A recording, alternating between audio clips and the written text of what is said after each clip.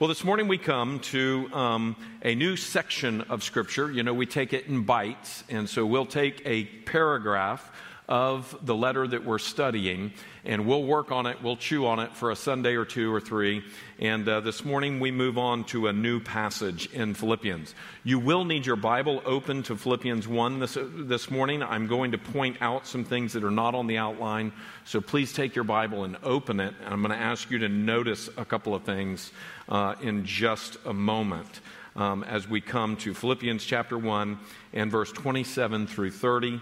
And again, if you're watching by internet, you can simply go to our church website and download these notes, either with the answers or without them. All of them are there. Adrian Castillo is also translating these messages into Spanish as far as the outline goes. So if you're interested in that, next week we'll tell you how you can start to receive those. They won't be available before the Sunday, but they will be available after Sunday as he and some others work on those in the days ahead. So notice the title of the message, You Are Citizens of Heaven, Honor Christ. Look at Philippians chapter 1 and verse 27. We read the passage. Only let your manner of life be worthy of the gospel of Christ, so that whether I come and see you or am absent, I may hear of you that you are standing firm in one spirit, with one mind, striving side by side for the faith of the gospel. Verse 28. And not frightened in anything by your opponents. This is a clear sign of their destruction, but of your salvation, and that from God. For it has been granted to you that for the sake of Christ, that you should not only believe in him, but also suffer for his name's sake. Verse 30, engaged in the same conflict that you saw I had and now hear that I still have.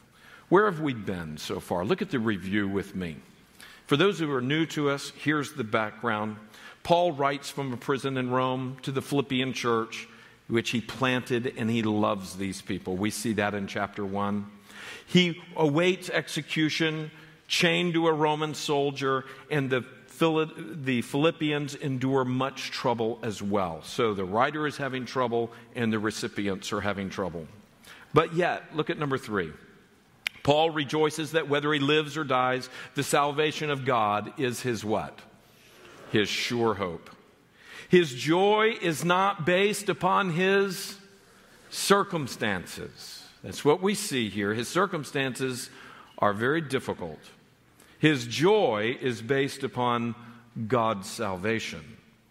His joy was fed by people's prayer, the Holy Spirit, the Word of God, and God's salvation promises.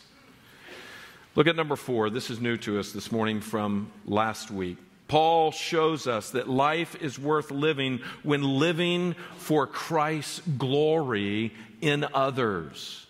Life is worth living when living for Christ's glory in others. He is saying to them, I am going to remain because of you. I am glad to remain because of you. Writing to the Philippians, saying, for your good, for Christ's glory in you, I continue. And he also recognizes that death is worth dying because it leads to glorious union. It leads to glorious union with Christ. He's saying, when I finally do die, which is much better, he says, I will be at home in heaven with my Savior. So he is recognizing to live is Christ and to die is gain. Now, when we come to verse 27, we see a little bit of a change in the way things go. And I want you to notice this. Note that there's a big shift. Fill that in if it's not already. It's a big shift from biographical information and biographical relationship with the Philippian people to now some instructions. So far, he hasn't been instructing them so very much. He has been talking about his relationship to them. Look with me in chapter 1 and verse 3 in your Bible. This is why I want your Bible open this morning for you to see this. He says, I thank my God in all my remembrance of you, always in every prayer of mine, for you all making my prayer with joy because of your partnership in the gospel from the first day until now. So he starts off the letter saying, we're related. I remember you. You remember me. I am grateful for what God has done. Look down at verse 7. It's right for me to feel this way about you all because I hold you in my heart. You see, this is very personal, biographical information together, very affectionate words that are here. And then look at verse 12. I want you to know, brothers, that what has happened to me has really served to advance the gospel. You see, they heard he's in prison. They heard that he's under hard circumstances, and he's affirming to them, hey, God's in control. The gospel is going forth, even though I'm here in prison. And we see this. And he even tells about a struggle that he has. Look at verse 15. Some indeed preach Christ from envy and rivalry, others from goodwill. The latter do it out of love, knowing that I am put here for the defense of the gospel. The former proclaim Christ out of rivalry, not sincerely, but thinking to afflict me in my imprisonment. He's saying, yeah, it's hard being in prison, but what's even harder is that people are preaching the true gospel, but for the wrong reasons, and even sometimes in rivalry with me. And so all of that is seeking to hurt him. So all of this has been very, very personal. We go on in verse 18 and 19 where he says, yes, I rejoice. Verse 19, for I know that through your prayers and the help of the Spirit of Christ, this will turn out for my deliverance. So again, you're hearing all of these things of just really rejoicing in his relationship with them, affirming that God is with him. This is a bit of the biographical story of what's going on between them. But now, like so many other letters that Paul has written, it turns to the instructional. And so our text this morning, up there in verse 27, it starts off with a shift of instruction. And the first big instruction he makes, and fill this in on your outline, the first big instruction is this: make sure your life shows Christ. He's saying to the Philippians, yes, we have this deep relationship. I'm grateful for that. But now I want to focus on things that you need to hear me say.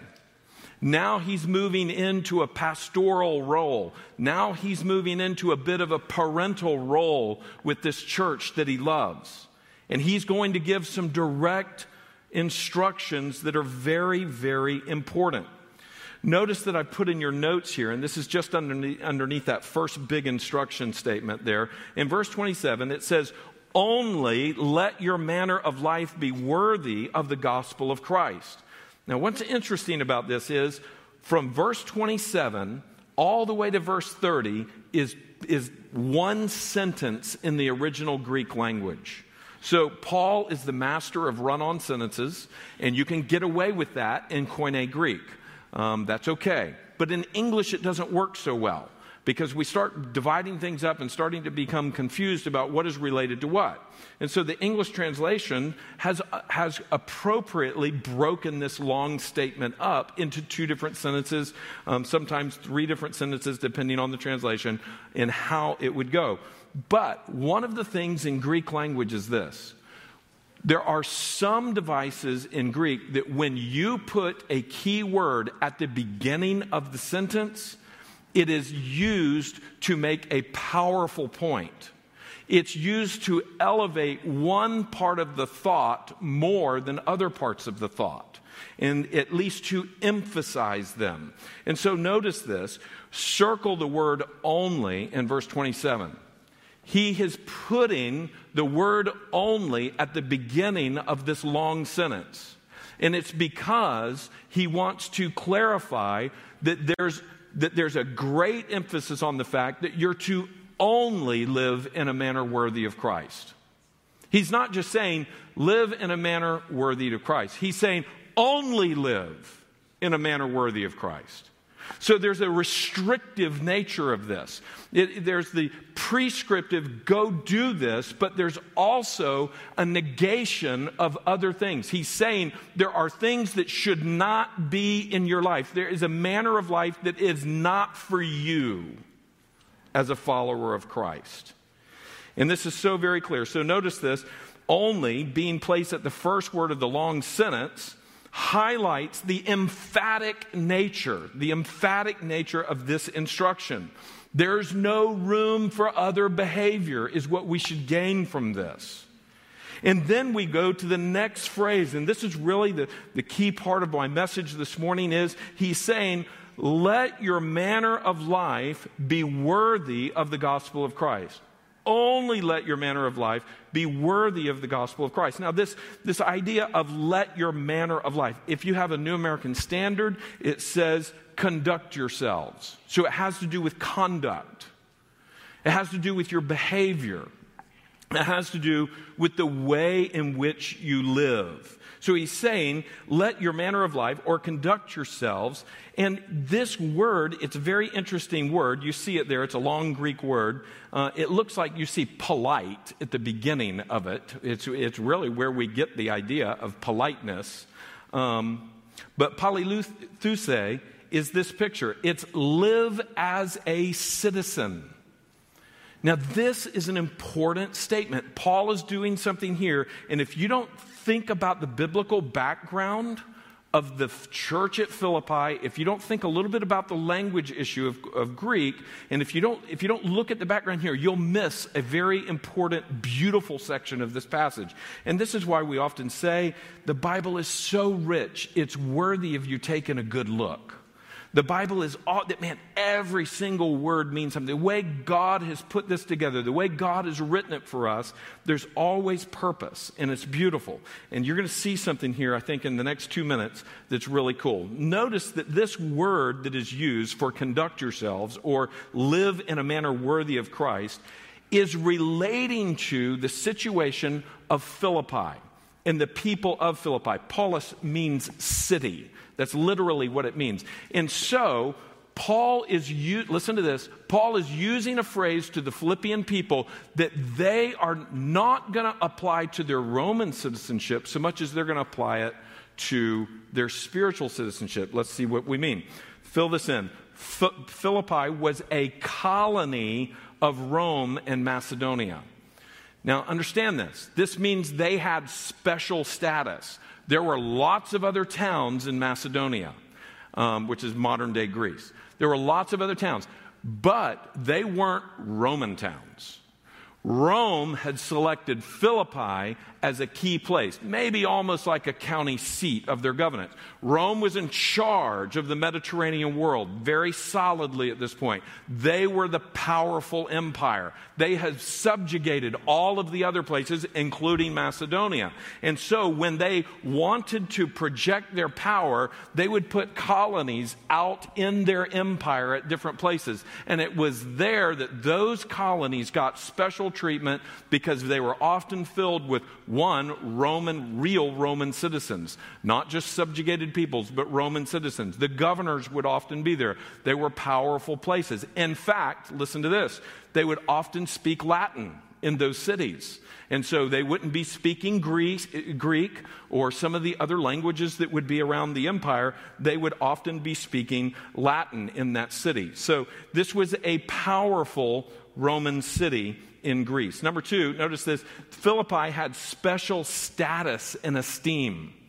And so the people that were around Philippi, people who lived in Philippi, they knew that. And whether they were a Roman citizen or whether they were really somebody from the surrounding area that didn't have citizenship, they still saw the esteem and the special status that was given for being a Roman in Philippi. Look at the next part there. Philippian citizens maintained a certain dignity and decorum representing Rome. So there was a certain air about them. It wasn't merely arrogance and pride and subjugation of others. It was about this thing that they were part of something bigger than they were.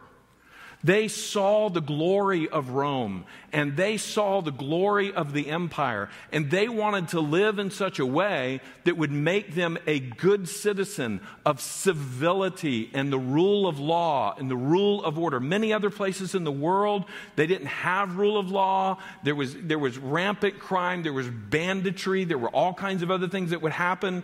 But the Romans were projecting the Pax Romana, the peace of Rome around the whole empire. And that was something that a real Roman citizen, they were really proud of that.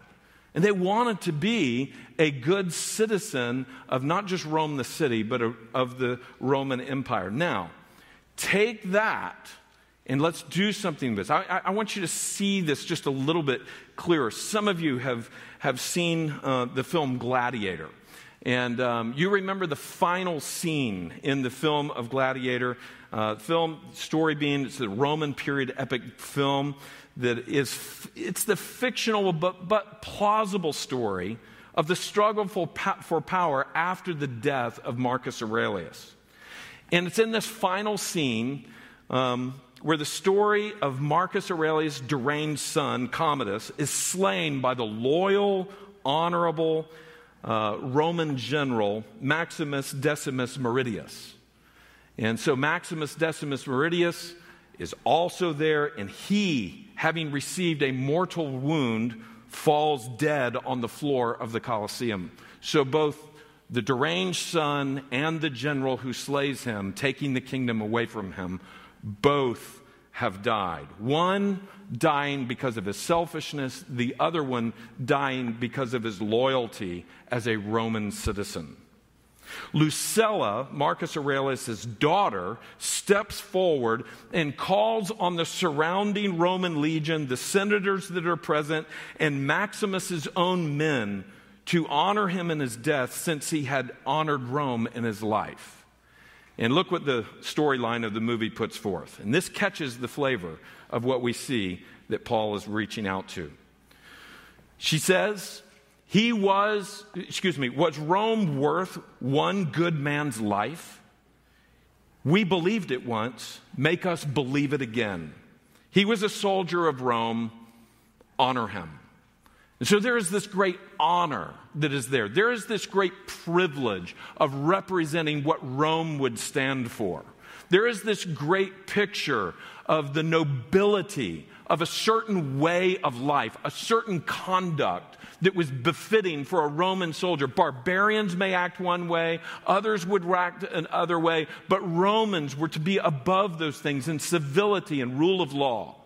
And so the picture was that we honor this way. And so she is projecting that out, calling them. Now, in a similar way, we see that the Apostle Paul is telling us far more to honor Christ. Look what we see here, the affiliation of this. The Philippian church was a colony not of Rome, but was a colony of heaven in Philippi. And so here are Christians that are in the city of Philippi, and Paul is saying to them, by this, conduct yourselves in a manner worthy of the gospel of Christ, especially using the citizenry language. He is saying to them that you represent a different power. You represent a superior power, the superior power of heaven. Look at the next part. The Philippian church had a special standing in Christ, yet still in the world. So Paul is recognizing to them, or pointing out to them, the way he says this, that you're in Christ, yet still here. You're in a colony. Look at the next part. The Philippian church was to maintain a holy life, representing Christ, not the world. Representing something so much greater than even a Roman city or empire. So look at the statement under the box on page 2. If the citizens of Philippi were so devoted to the honor of their human kingdom, how much more should believers in Christ who are bought by the blood of God's Son be devoted to his eternal kingdom? That's the point that Paul is making. He's saying, look, if you see all around you people that honor Rome, that's a pretty good indicator. We have something so much better to honor. So live just like they seek to honor Rome, you seek to honor Christ.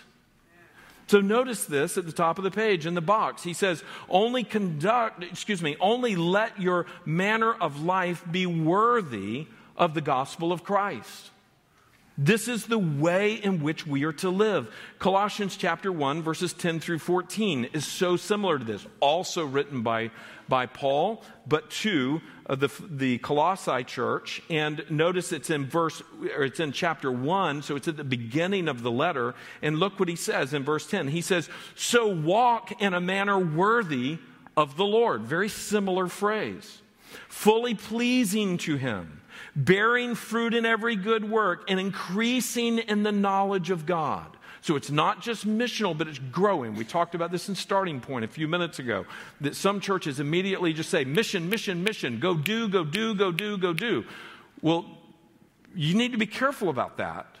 If you turn Christianity into just good works, good works, good works, then you can subtly pass along the message that the real truth here is all about our good works. When the real message of the Bible is about the good work of Jesus Christ and that he has created us to come and join him in his good works, but it's all based upon what he has done. And so here we see that you're to grow into bearing good fruit in every good work, increasing in the knowledge of God. So that's why we study the scriptures. That's why you need to read the Bible when you're at home. This is why you need to study and consider the things of God deeply. Grow in your understanding of him. Look at verse 11. Being strengthened with all power according to his glorious might, for all endurance and patience with joy. It's a very similar vein here that we see this. Look at verse 12. Giving thanks to the Father who has qualified you to share in the inheritance of the saints in light. He has delivered us from the domain of darkness and transferred us to the kingdom of his beloved Son, in whom we have redemption, the forgiveness of sins. So here, look at the beginning of verse 10 in Colossians 1. He says, so walk in a manner worthy of the Lord. And then look at verse 14. In whom we have redemption, the forgiveness of sins. This God who would come and buy us back, that's redemption, to buy it back. He buys us back out of our sin. Exactly what Chuck Samarius just prayed in his pastoral prayer. That this is the gospel, that God comes, and for all who will believe in him and recognize that he has done the work necessary to clean us up and make us ready for him, that our redemption is in him, not ourselves. And because he has done this by going to the cross, even death on a cross, we are to walk in a manner that represents that is worthy of that sacrifice that was made for us. So what does it mean to live in a manner worthy of the gospel? I'd like for us to just take a few minutes and really deeply think about that. Number one, I want us to just say, and there's several things for you to fill out here, and I want us to do this gently and carefully. I want us to do this kind of reflectively as we go through this. Because I really want you to consider, what does it mean to walk in a manner worthy of Christ? First of all, Christians are to live a life that is consistent with God's revealed word. Our emotions are not what dictate the way we live. What seems right to us in our own eyes is not the way that we live our manner of life. We need to know what God has said, because our hearts can deceive us. Circumstances around us can be wrong. Listen to this. The culture that's screaming its values and its methodology for life and everything else, the culture is shouting to us how to live. But the Bible makes so very clear that in a fallen world, to listen to the surrounding culture, it brings you to death. And I don't mean just physical death. It could do that as well. But it brings you to spiritual death, separation from God. So what we need is the words of life. And so the book of life that God has determined for us in his truth and calling us to himself, this is the way in which we are called to live according to the revealed word of God, not the culture around us. So Christians are to live in a consistent way in what they believe. fill that in, and what you believe. What you believe matters. You need to believe the truth, not the falsehoods of the world around us. You need to understand that it's in what they preach. I've already filled that one in for you. We preach that with the way that we preach on Sunday mornings, but also as you speak the word out in the community to the people around you, we need to be careful about what we say. Look at the next part there. It's what they defend. Christians are only to defend the truths from God's word. We should not defend the falsehoods of the world around us. Now, let me tell you that we live in a culture that increasingly is calling you to defend falsehood. And they will shame you for not defending falsehood. We are increasingly seeing a pressure from the culture to say, don't tell me that adultery is really wrong. Don't tell me that fornication is wrong. Don't tell me that homosexuality is wrong. Don't tell me that these other things. Don't you force your defend with us. And they're not only saying, don't say it to me, but now they are calling on you to defend their values. And if you don't defend their values, then they will ostracize you. The tide is shift on this. There's not just a cultural shift. There's not just a cultural crisis that has come in here and a sexual movement that is here. It's now become a sexual revolution, a true revolution. And when there's a revolution, what it seeks to do is to destroy the opposition. That's what revolutions do. If there's a revolution in a country, typically the idea is you bring in the new power, the new laws, the new leaders, and if anybody stands for the old ones, what happens? They are put down. They are silenced. And that's what we see even happening in our culture. And that's why we would put here what we defend. We need to be careful that as followers of God, as followers of what He has designed, what He has ordained, what He has clearly said in His Word, we want to be careful that we don't allow the materialism or the sexual immoralities or the misplaced values and all of the things that come from obsession with media or obsession with entertainment or obsession with vacation or obsession with pleasure, that all of these things, that we don't defend those things. We are called to defend the things that God says are true and right. And so this would also be, Christians are to live a consistent life with God's revealed word in their morality, in their words, in the way that they speak and what they say, in their actions, what we do with our bodies, what we do with our hands, what we do with our lives. And here again, in our values, we are to be consistent with God's word in what we value and in their affections, the things that we love, and in their attitude. All of these, this is what it means to live in a manner worthy of the Lord. You know, there's some people that would say, yeah, I'm a Christian, I'm just a little angry. Just the way I am. You know, I'm annoyed with most people. Nobody knows how to drive. Nobody knows how to drive a grocery cart in Publix or their car. And, you know, they just kind of run around torqued. Their attitude is not an exemplary attitude. They tend to be negative. That, you know, immediately the conversation goes to all the things that are wrong in the world or all the things that somebody else did. You see, those are attitudes that are not becoming of the way of Christ. The hope and the joy that there is in Christ. The reality the world needs to see as light. Jesus said, shine your light before men. Don't hide it.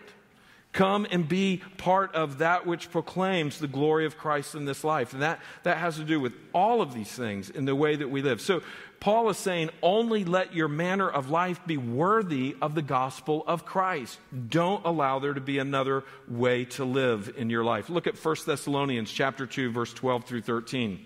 Verse 12 says, we encouraged you and comforted you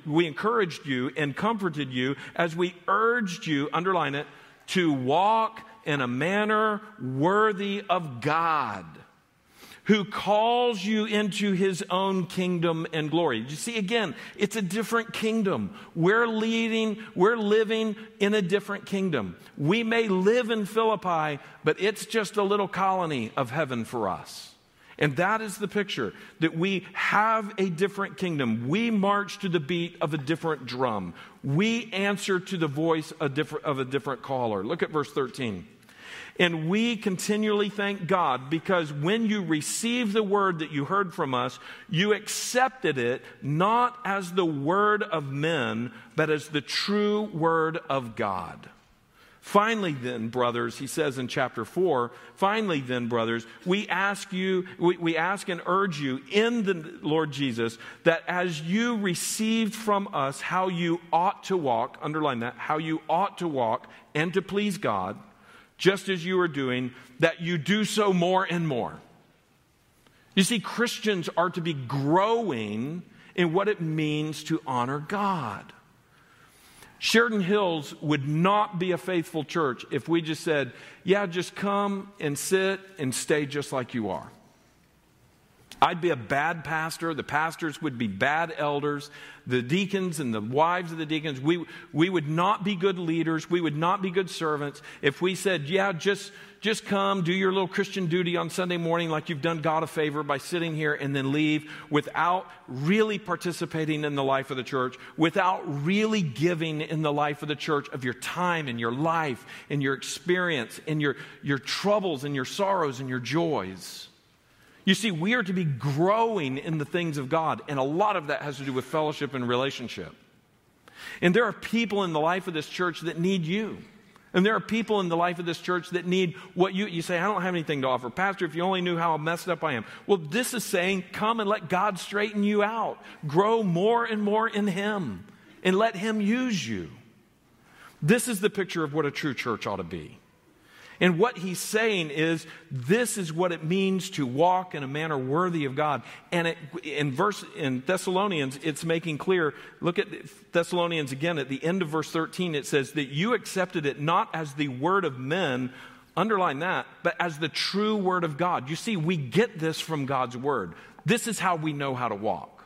This is why you need to read your Bible. This is why you need to hear God speak about your morality and about your values and about your time and about your marriage and about your parenting and about your work life and about your extended family life and about how you forgive people and how you minister to people. This is God's word deals with all of that. And that is the call that we allow the manner worthy of the gospel to come to us clearly from His word. Look at number 2. What does it mean to live in a manner worthy of the gospel? Number 2, Christians are to expect opposition and to stand firm in it. And this is what we see in this whole text. And we're going to look at this more next Sunday. But the picture is, why are we to expect opposition? Because the fallen world is hostile to God. You see, we live in a universe that is fallen. We live in a universe where we decided we know better than God. And as a result of that, the sin that has entered into the human experience, not only the human experience, but into creation, has been opposed against God and is hostile toward God. And you can look up these verses in Romans 1, Romans 5, Ephesians 2, Colossians 1. That before we come to Christ, we are with the world hostile toward God. Now, if that is the case of what's around us, they are going to be hostile toward us. Look at the next part. And because it hates God and His ways, it will hate us as we are faithful to Him. That is a reality. So don't be surprised when that happens. When you stand for God, and I'm not saying be obnoxious, and I'm not saying that you have to go out there and try to harm people with the truth of the gospel. What I'm saying, though, is when it comes down to it, and the world rejects your values and my values because we are standing upon what God has said is right and wrong, the world will be opposed to us. In fact, if there is no opposition in your life, I wonder how much you're really confessing Christ. If you don't ever experience opposition in your... Now, I'm not saying go out there and drum up some opposition. Going to go be odd for God or brash and hash. That's That's not what we're saying here. But if we are faithfully living and taking the opportunities that God has given us around us, there is going to be, the gospel is offensive. The gospel is offensive to sinful hearts. And if you try to remove the offensiveness of the gospel and emasculate the gospel, then you're not really teaching the gospel. You may be just deceiving people. God just loves you and has a wonderful plan for your life. If that's all they ever hear, come add God to your mix. As opposed to come to God, learn of Him, repent before Him, turn to Him, turn from your sinful ways, trust in Him and not yourself. This is the picture where opposition sometimes will come, but these are the words of life. In John 15 and Matthew chapter 5 and 2 Timothy 3, 2 Timothy 3 says, all who are godly in Christ Jesus will suffer hardship. And that's because they are indeed living a life that is worthy. So we need to recognize that opposition will come. Peter has to write to the people that are in the Mediterranean world of the church, and they are experiencing opposition. And he says, don't be surprised when this fiery ordeal has come upon you. Notice number 3. Christians also are to expect God's help and rejoice in it. So this is the glorious part. That in the midst of our being representatives of a kingdom in which we are sojourners, we are representing Christ and He is with us. Look at 2 Corinthians chapter 1 and verse 3. It says, blessed be the God and Father of our Lord Jesus Christ, the Father of compassion and the God of all comfort, who comforts us in all of our troubles, so that we can comfort those in any trouble with the comfort we ourselves have received from God. Put on there, I am to be a conduit. I am to be a river of God's grace flowing through me to the lives of others.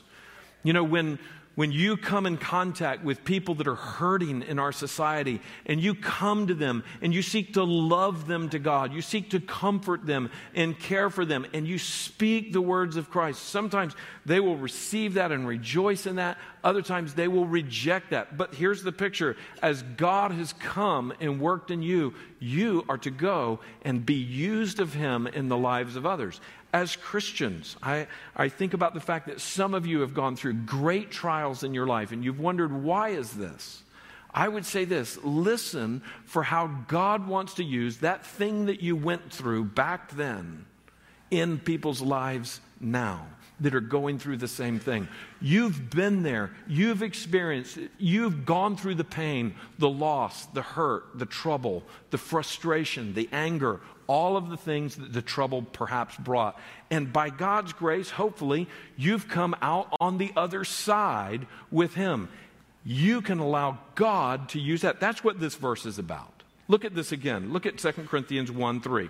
Blessed be the God and Father of our Lord Jesus Christ, the Father of compassion and the God of all comfort. Look what it says, verse 4, who comforts us in all of our troubles, underline this, so that we can comfort those in any trouble with the comfort we ourselves have received from God. This is the beautiful way in which God takes your sorrow and turns it into joy, that you are used of Him in somebody else's life. Look at 1 Peter chapter 5 and verse 10. And after you have suffered a little while, the God of all grace, who has called you to His eternal glory in Christ, will Himself, look at these words, restore, confirm, strengthen, and establish you. So the picture is, as you walk in a manner worthy of God, opposition is going to come. There is going to be trouble and hardship. But there is also going to be the glorious help that only God can give. The glorious way in which He calls us to honor Him and be strengthened by Him. So, my question is this. Who or what have you been honoring in your life? Who or what have you been honoring in your life? Have you been honoring yourself? Have you been honoring the world around you? Have you been adopting the values of television? The things that are there? Last night, I was telling Marcy this morning, on one of these typical regular channels, there was one of these reality shows of some sort, and I just watched the ad. Actually, it was an advertisement. Is it called Bravo? Is that what it is? I don't know. I think I was watching one of the news channels, and there was a 30-second ad, and the whole ad was about this TV show that you can watch that it's everything that Sodom and Gomorrah would celebrate. I mean, it was all about sexual immorality. And it was all about intrigue. Are you into this? Are you into that? Are you into this? Guys and gals and 3s and 4s and 5s. The whole thing was there. And it was supposed to be advertising it, drawing people. Now, it bothers me that there's people in the world that would make a show like that. But you know what really bothers me? Is that there's millions who would watch it. You see, this is not the way of Christ. Being in a culture and watching the types of things and engrossing ourselves in the way of the world that is around us is a hideous example to the world of what a Christian is. And so when the world comes in and they see us, and they see the selfishness of the world in us, and they see all of the ways of the world in us, if we are no different, they look at that and say, I've already got all that. But when they come in and they look at us and they see a life that's being lived for something far greater than the present pleasures of sin for a season, when they start to see life that is being lived with real values of real relationship, in real health, in our relationship with each other, in our relationship with God, when they see lives lived by glorious, joyful conviction, they start to see something that is worth living for and that's worth dying for. But if when they look at our lives, we talk just like they do, we act just like they do, we provoke just like they provoke, we seek to gather, or we're afraid and everything just like they are. Now, I'm not talking about acting about something that you like something that you're not, but I am talking about living our lives in a manner that's worthy of God. You see, living in fear for our job, or living in fear about finances, living in fear about these things, and obsessed with these things, that's not the way that's worthy of Christ. Jesus deals with that. He says, trust me. Learn to trust me. Learn to see that I will take care of you. And so Christians are to live in a manner that's very different than the way of the world. This can even reflect on the decisions we make financially. I was reading this week about how the new trend, one of the new disastrous trends economically for our country, is that people are buying new cars and they're carrying over debt from the cars that they've been driving, and they're just adding that debt onto the cars that they have. So you buy a $27,000 cheap whatever it is, and you pay $54,000 on it. Why? Because you've just carried on more debt and more debt. You see, that's the way of the world. That's the foolishness of the world, that I have to have a new car. I have to have status. I have to have this. I have to have this. I got to have this house. I got to have that house. And it doesn't matter whether it's wise or not. It doesn't matter whether it makes sense or not. What he's saying is, let your manner of life be worthy of the gospel of Christ. It's not obsessed with our status in front of everybody else. It's not obsessed with having the things of this life, but is obsessed with his glory on the earth and living a life that is reflecting him. You see, there's many things that we could talk about here where Christians are tempted to go along with the world as opposed to living a life that is worthy of Christ. I'd like to ask you to look at the screen and see Acts chapter 3 and verse 19. Just look at this verse that's up there, Acts 3:19. Look what it says. Repent and return so that your sins may be wiped away, in order that times of refreshing may come from the presence of God. Would you please read that out loud with me? Let's read it out loud. Repent and return so that your sins may be wiped away, in order that times of refreshing may come from the presence of the Lord. Just look at that verse. How do you have God's refreshing presence? How do you see, it's not his condemning presence. It's his refreshing presence. How do you have that? You have that from having your sins wiped away. And that's why Jesus died. It's to cleanse us from all of our sins, all of our ungodliness. And how do we experience his cleansing? We repent and turn to him. We repent of our evil ways. We repent of our unbelief. We repent of our false belief that maybe it's me who's going to save myself. It's my good works, or it's my things, or it's just loving the world as opposed to loving him and his kingdom. Repent and return. I cannot tell you the number of times that Acts 3:19, even as a Christian, has helped me to remember how to experience God's presence and his grace. I continually am called to live in repentance. I'm continually called to live returning to the Lord and honoring him, living a life that's lived in a worthy manner of the gospel.